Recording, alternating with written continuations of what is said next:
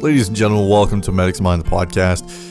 This is not a blog read episode. This is just an episode where I take my introspective bleeding and put them onto the microphone.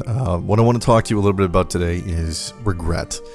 And it's been something that's been festering in my mind over the past couple of days. Specifically, last night, something happened that really sent me into a deep ruminative place, and I kind of want to talk to you guys about that. So that's coming up next on A Medic's Mind, the podcast.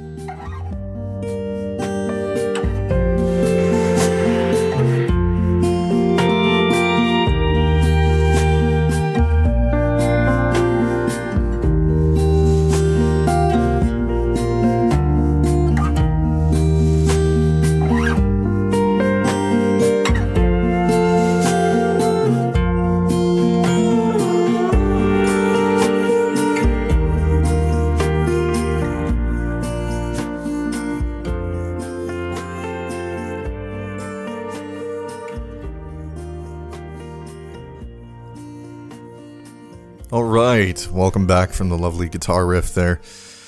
So like I said, I want to talk to you guys a little bit about regret. And it's been something that's really been hitting me quite a bit in the introspective tank lately.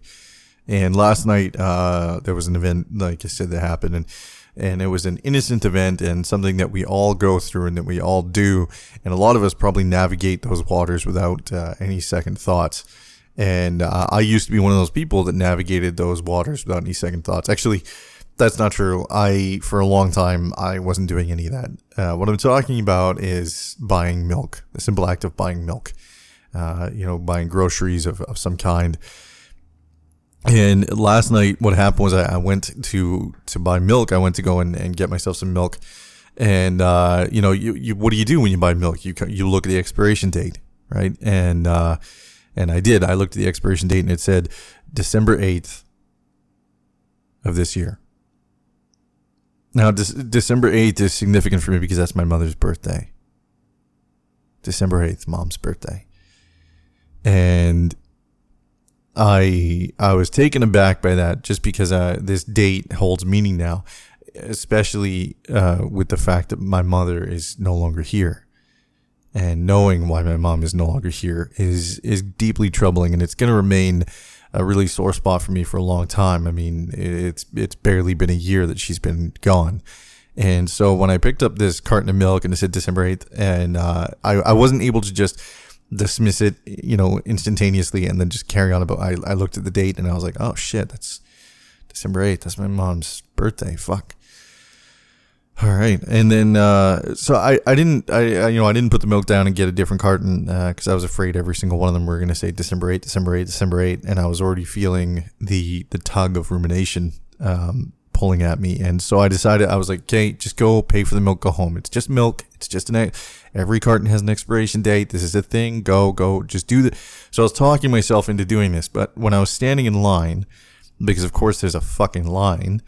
And when I was standing in line, I started diving in. That pull, that tug of introspection was winning. And I started thinking about my mom and the past, year that she's been gone and the time leading up to her death. When my mom has never known me as a sober adult. She never got I never got to introduce her to that. I don't think I was problematically drinking since I was 18, but I mean, I was drinking since I was 18. I would say probably normally at a normal level, whatever. And I'm doing air quotes again because I don't know what normal would be, but I would say not problematically. It wasn't really, an issue.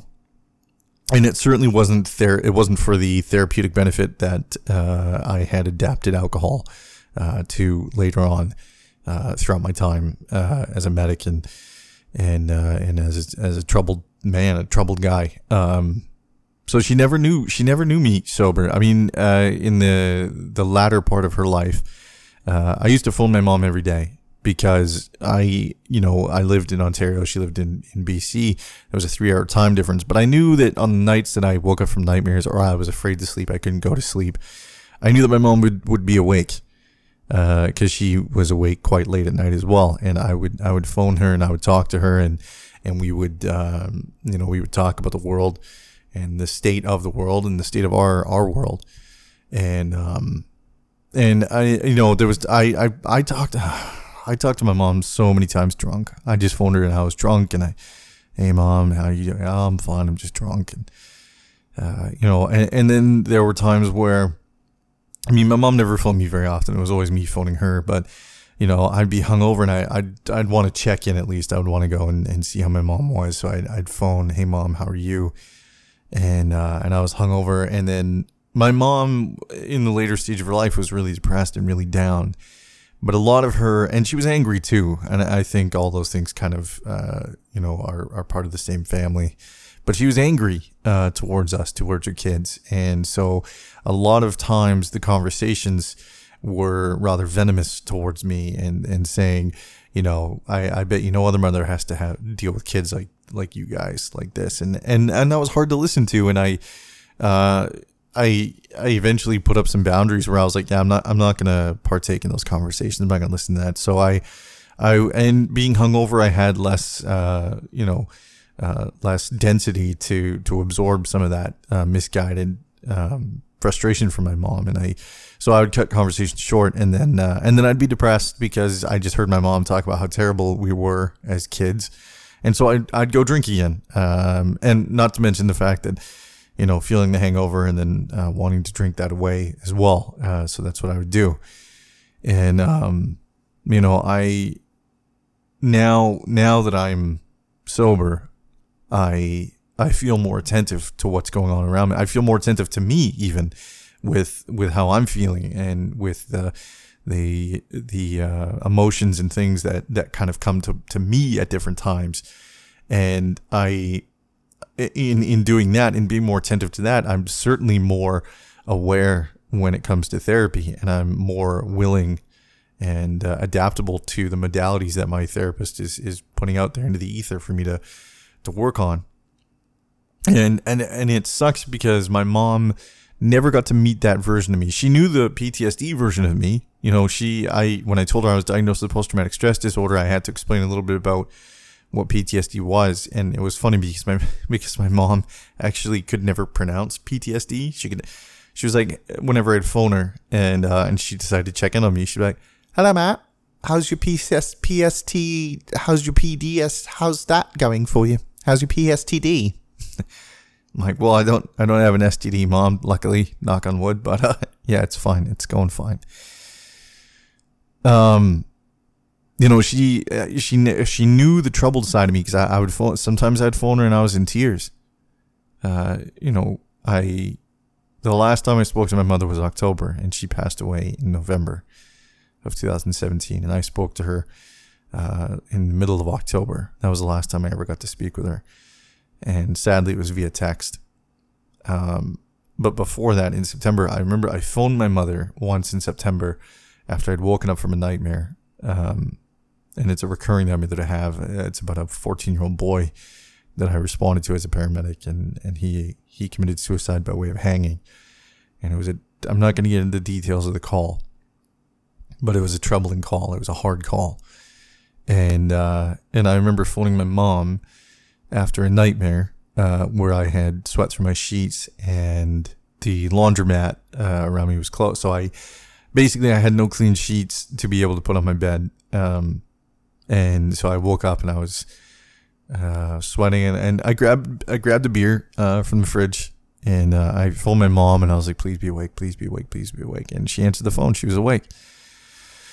And I remember the minute I had just phoned to just talk to her. I just phoned to be like, hey mom, how are you? And just to kind of distract myself a little bit. And the minute that I heard my mother's voice, my mother's tone, that euphonious tone that stays with you, that, that familiar accent of my mom's, hello, Matt. I broke. I started crying right away. I disintegrated into childlike wails again.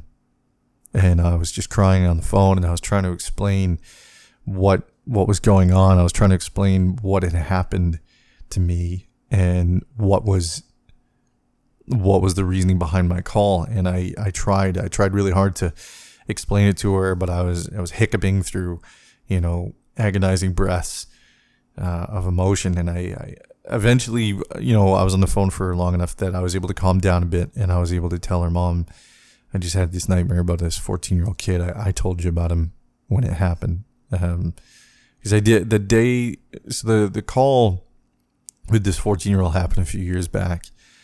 And I would say probably around 2013, maybe 2012, 2013. And I remember the day. I may not remember the specific year, but I remember the day. I remember I came home. It was a day shift. I came home and, kind of dealt with the girlfriend situation, which wasn't good. But the next day, I remember phoning my mom. And before, like, as I was heading into work, I had phoned her on my phone, and of course I phoned her in my car. Sorry, and I told her about the day prior. I told her what had happened. I said, "Yeah, this is what happened. It really sucked, Mom. It was a really hard call." And I didn't really know all the intimacies behind why that call was so hard for me, and it's something that I'm working through in therapy right now. But I remember talking to her and telling her just how terrible this was, how horrible that call was. And then I was on my way to work, and she goes, "Oh, well, what are you doing then?" I was like, I'm heading into work." "You go to work again?" I was like, "Yeah, this is my second day shift, and then I got 2 nights after this." And, so when I had that nightmare all those years later, back in 2017, and I told her about him again, and she, she was, my mom didn't really get PTSD. She got it in the way that she just tried to support me as a mom. Right. So it was tough for her to really understand the intricacies of post-traumatic stress, and that's fine. But she really, in that moment, that specific call, she really did get it, and she really did seemingly understand how much pain I was in. And maybe it's because she was in pain herself for her own reasons, and because I was unattentive towards anybody else. I was just, I was focused solely on distraction. All I wanted to do was make this pain go away. So I was using booze. I was using, distraction of going to the bars and flirting with the pretty girls, and trying to saturate myself with as much external distraction and stimulus as I possibly could, so that I didn't feel any of this stuff. So when I was talking to my mom, I feel now that I have, retrospection on which can be a gift and a curse. I feel like maybe I missed my mom's pain. Maybe I missed her talking to me. And I know that's a terrible path to go down, but that's what was happening when I was standing in line with this milk carton, looking at my mom's birthday, knowing that my mom's birthday is coming up, and she's not here. She's expired.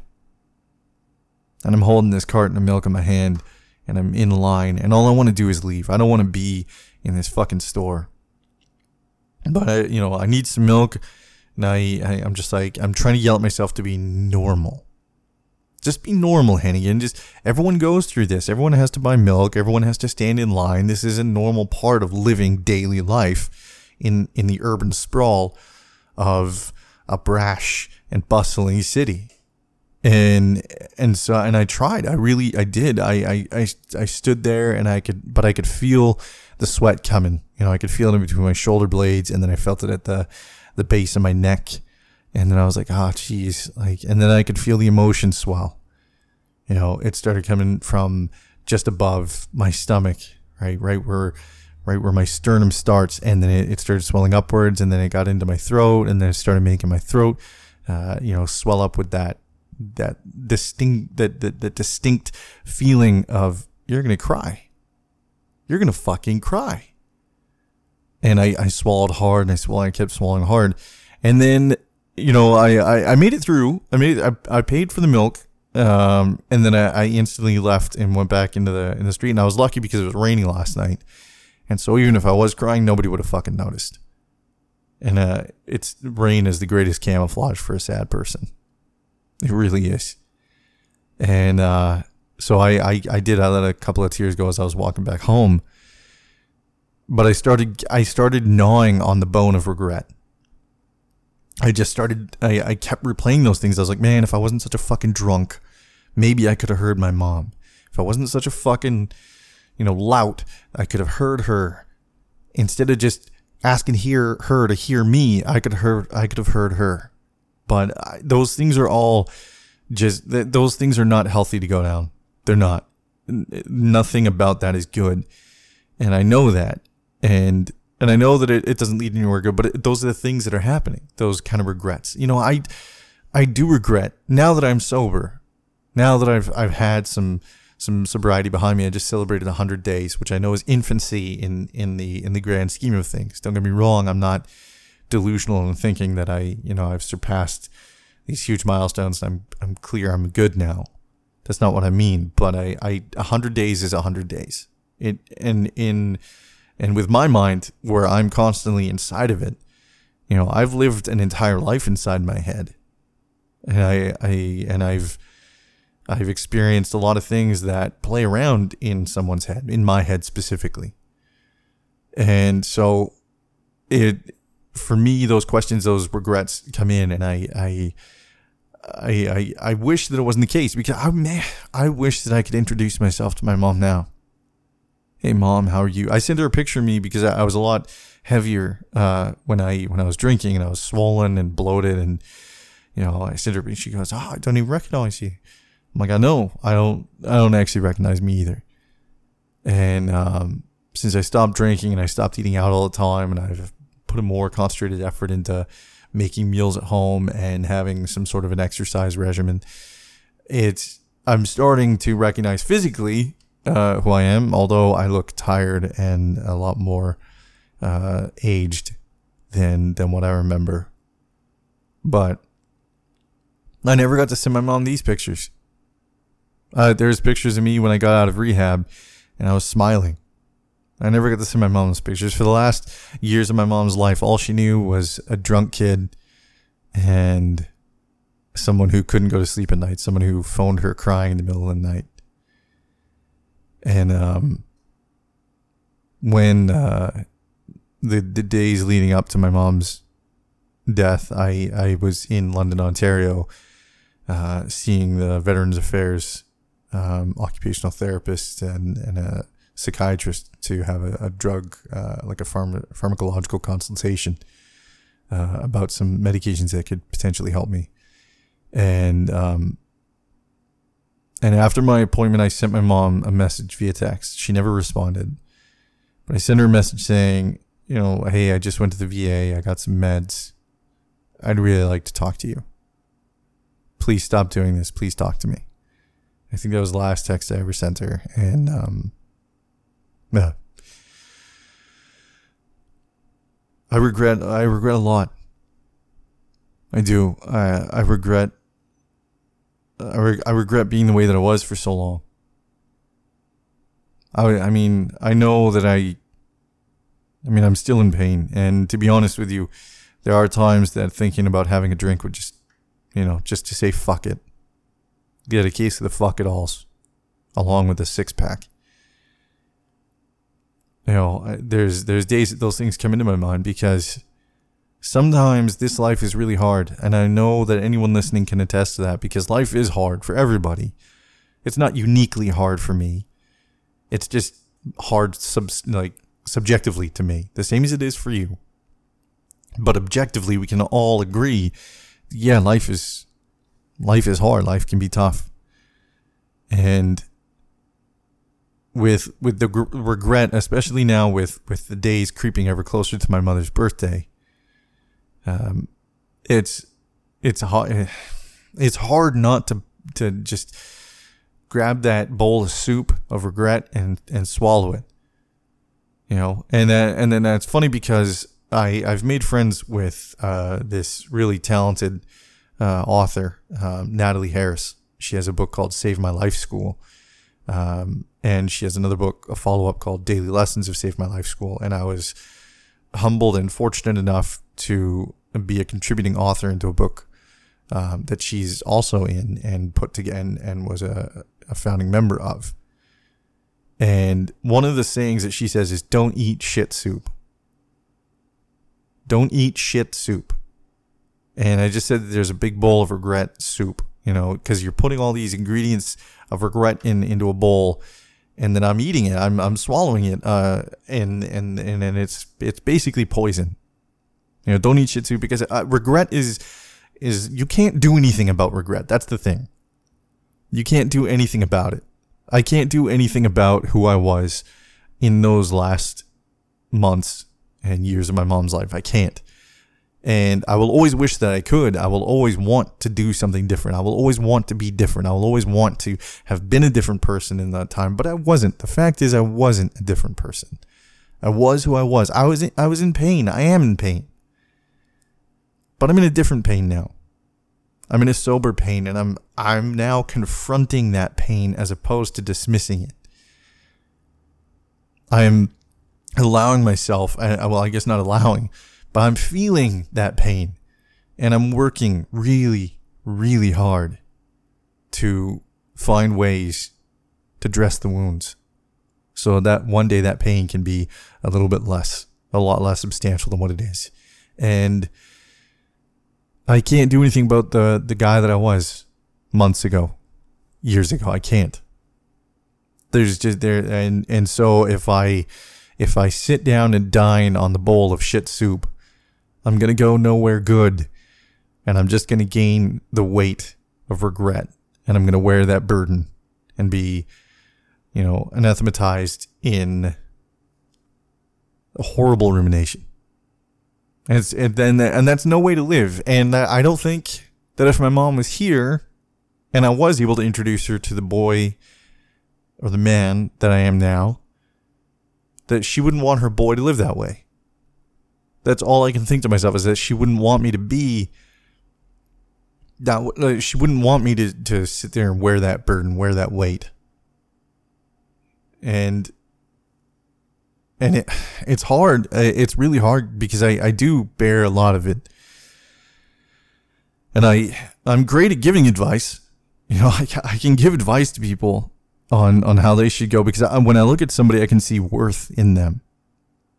And I can see how things should be for them, and then when they tell me they're going through a really hard time, or that they're feeling like dining on a bowl of shit soup, I am able to tell them reasons not to. And I'm able to tell them authentic reasons why they shouldn't.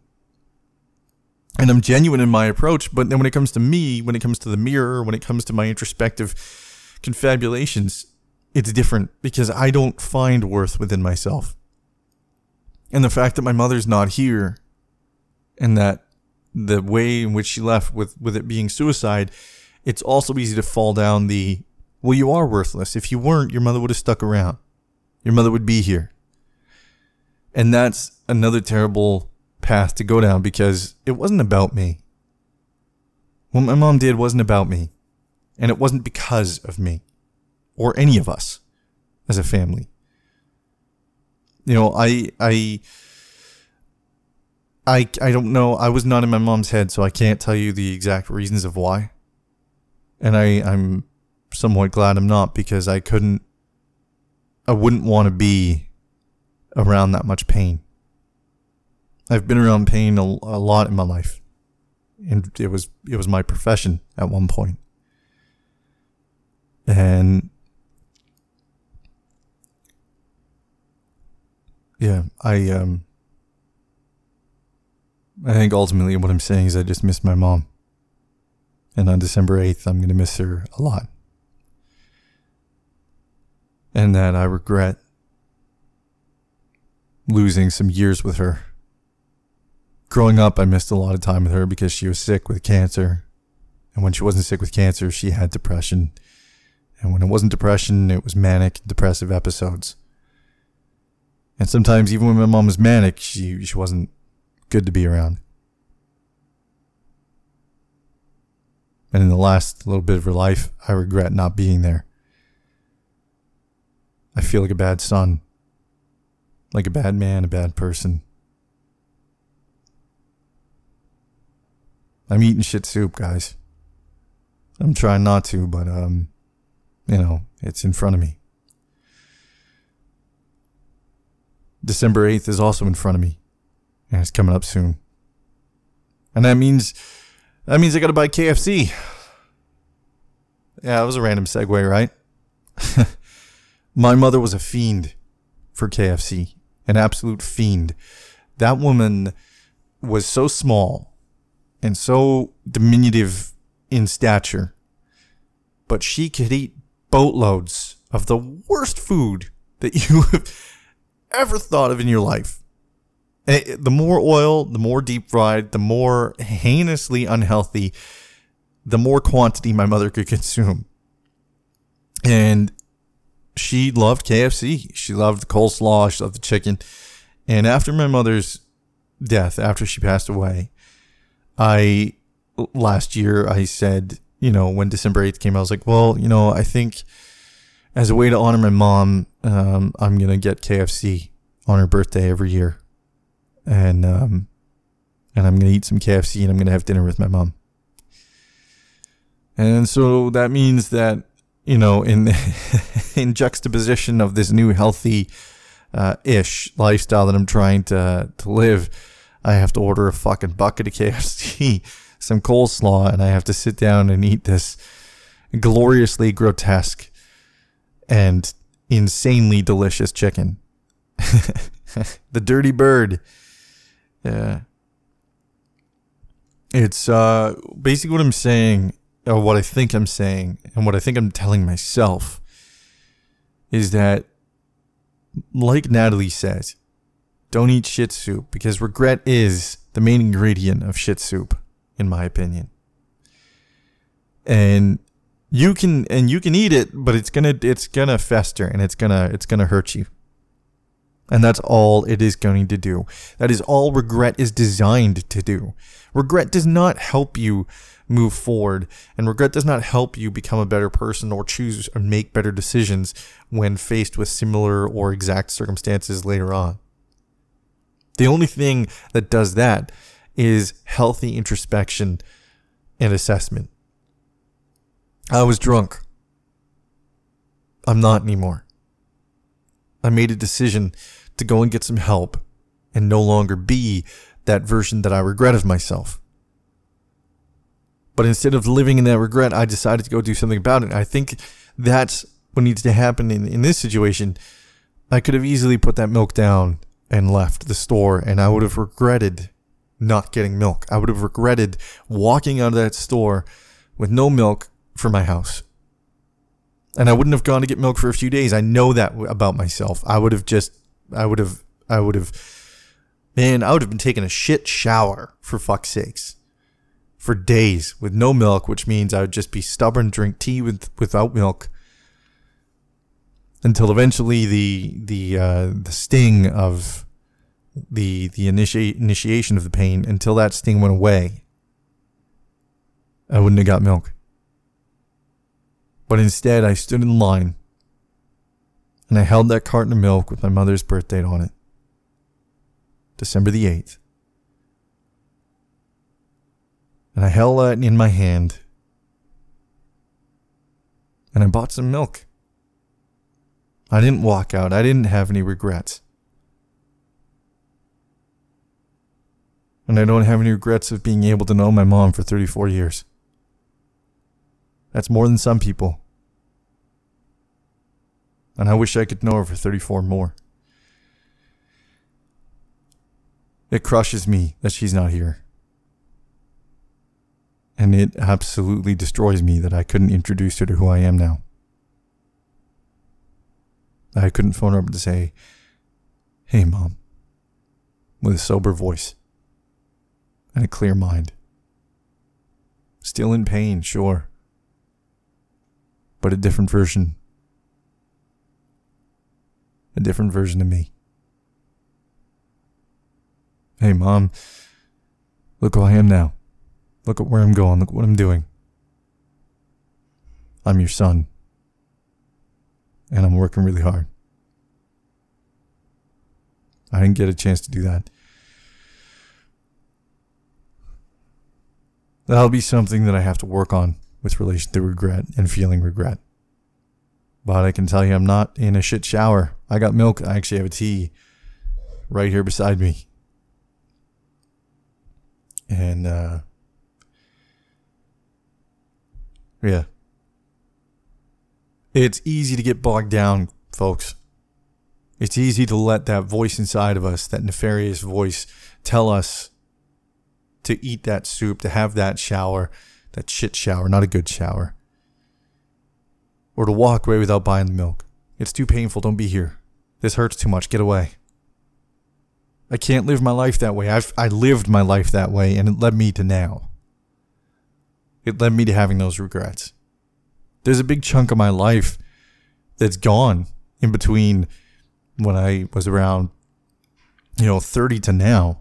There's a big chunk of that that's gone in a bottle. I'm not saying that it was all bad and I never had any positive come from it. I'm sure I did. I don't remember a lot of it. I remember a lot of times being drunk. I remember being sad a lot. I'm still sad, but the thing is, like I said before, and I've said it a couple times throughout this rambling, that I'm working on it. And I think that's the main difference is I'm working on it now.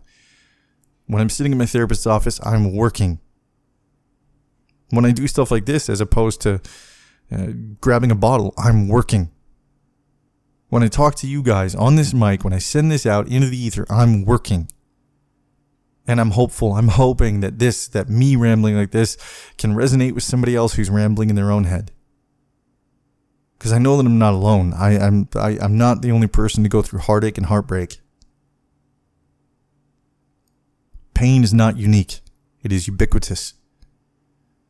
We all feel it. And today I'm feeling it. I had a nightmare last night. Again, it was about that fucking kid, that 14-year-old kid. And I couldn't phone my mom. And my brothers and my sisters, they all have their own life.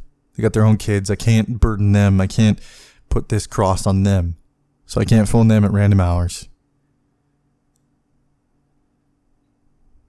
So I sat there and I started thinking about that phone call with my mom. And when I went in to make a tea, to sit down and have something warm to drink, I had to grab that milk carton that said December 8. And I looked at it for a bit. And introspectively, I had a conversation with my mom. In my head, I did. It was more so the forlorn wishes that you were still here. Things like that. But I woke up this morning. I didn't stay in bed, even though I wanted to. My body told me to. My mind told me to. I didn't. I got up. I've actually had a shower today. I've made another tea. I've had something to eat. I've had some breakfast. I'm doing okay. And that's the thing. I think I'll be okay. I'm allowed to be sad. It's sad that my mom's not here, and it's sad that she committed suicide. That suicide killed her. It's heartbreaking. And it sucks that in a couple of weeks' time, I have to celebrate a day that she's no longer here to celebrate with. A day that my mother came into this world, and she's no longer here. And it's okay to be sad because of all those things. I think I'd be a fool not to be. But I'd be an even bigger fool to live in sadness. So I refuse. I refuse. She wouldn't want it. And if I want to introduce her to that version that I talked about, that sober version of me that's worked through therapy and working to get better, then I damn sure don't want to live in sadness. I don't want to be steeped in that version of myself. I've been there. She knows that version of me. I know that version of me. And I'm better than that version of me. I have to be. And I think we all can. I think we all have that ability. So those are the things that I regret. There's a lot more of things that I regret, but I've been rambling on for 34 minutes, so I figure that's enough. There's only so many things that you want to hear me talk about regret. If you want to hear me talk about regret of my romantic life, well, there's a few episodes on that too. Maybe a little less taxing on the listener. Anyway, that's all I have to say about that for now. Mom, if you're listening, I love you. Thanks for picking up the phone that night. Thank you.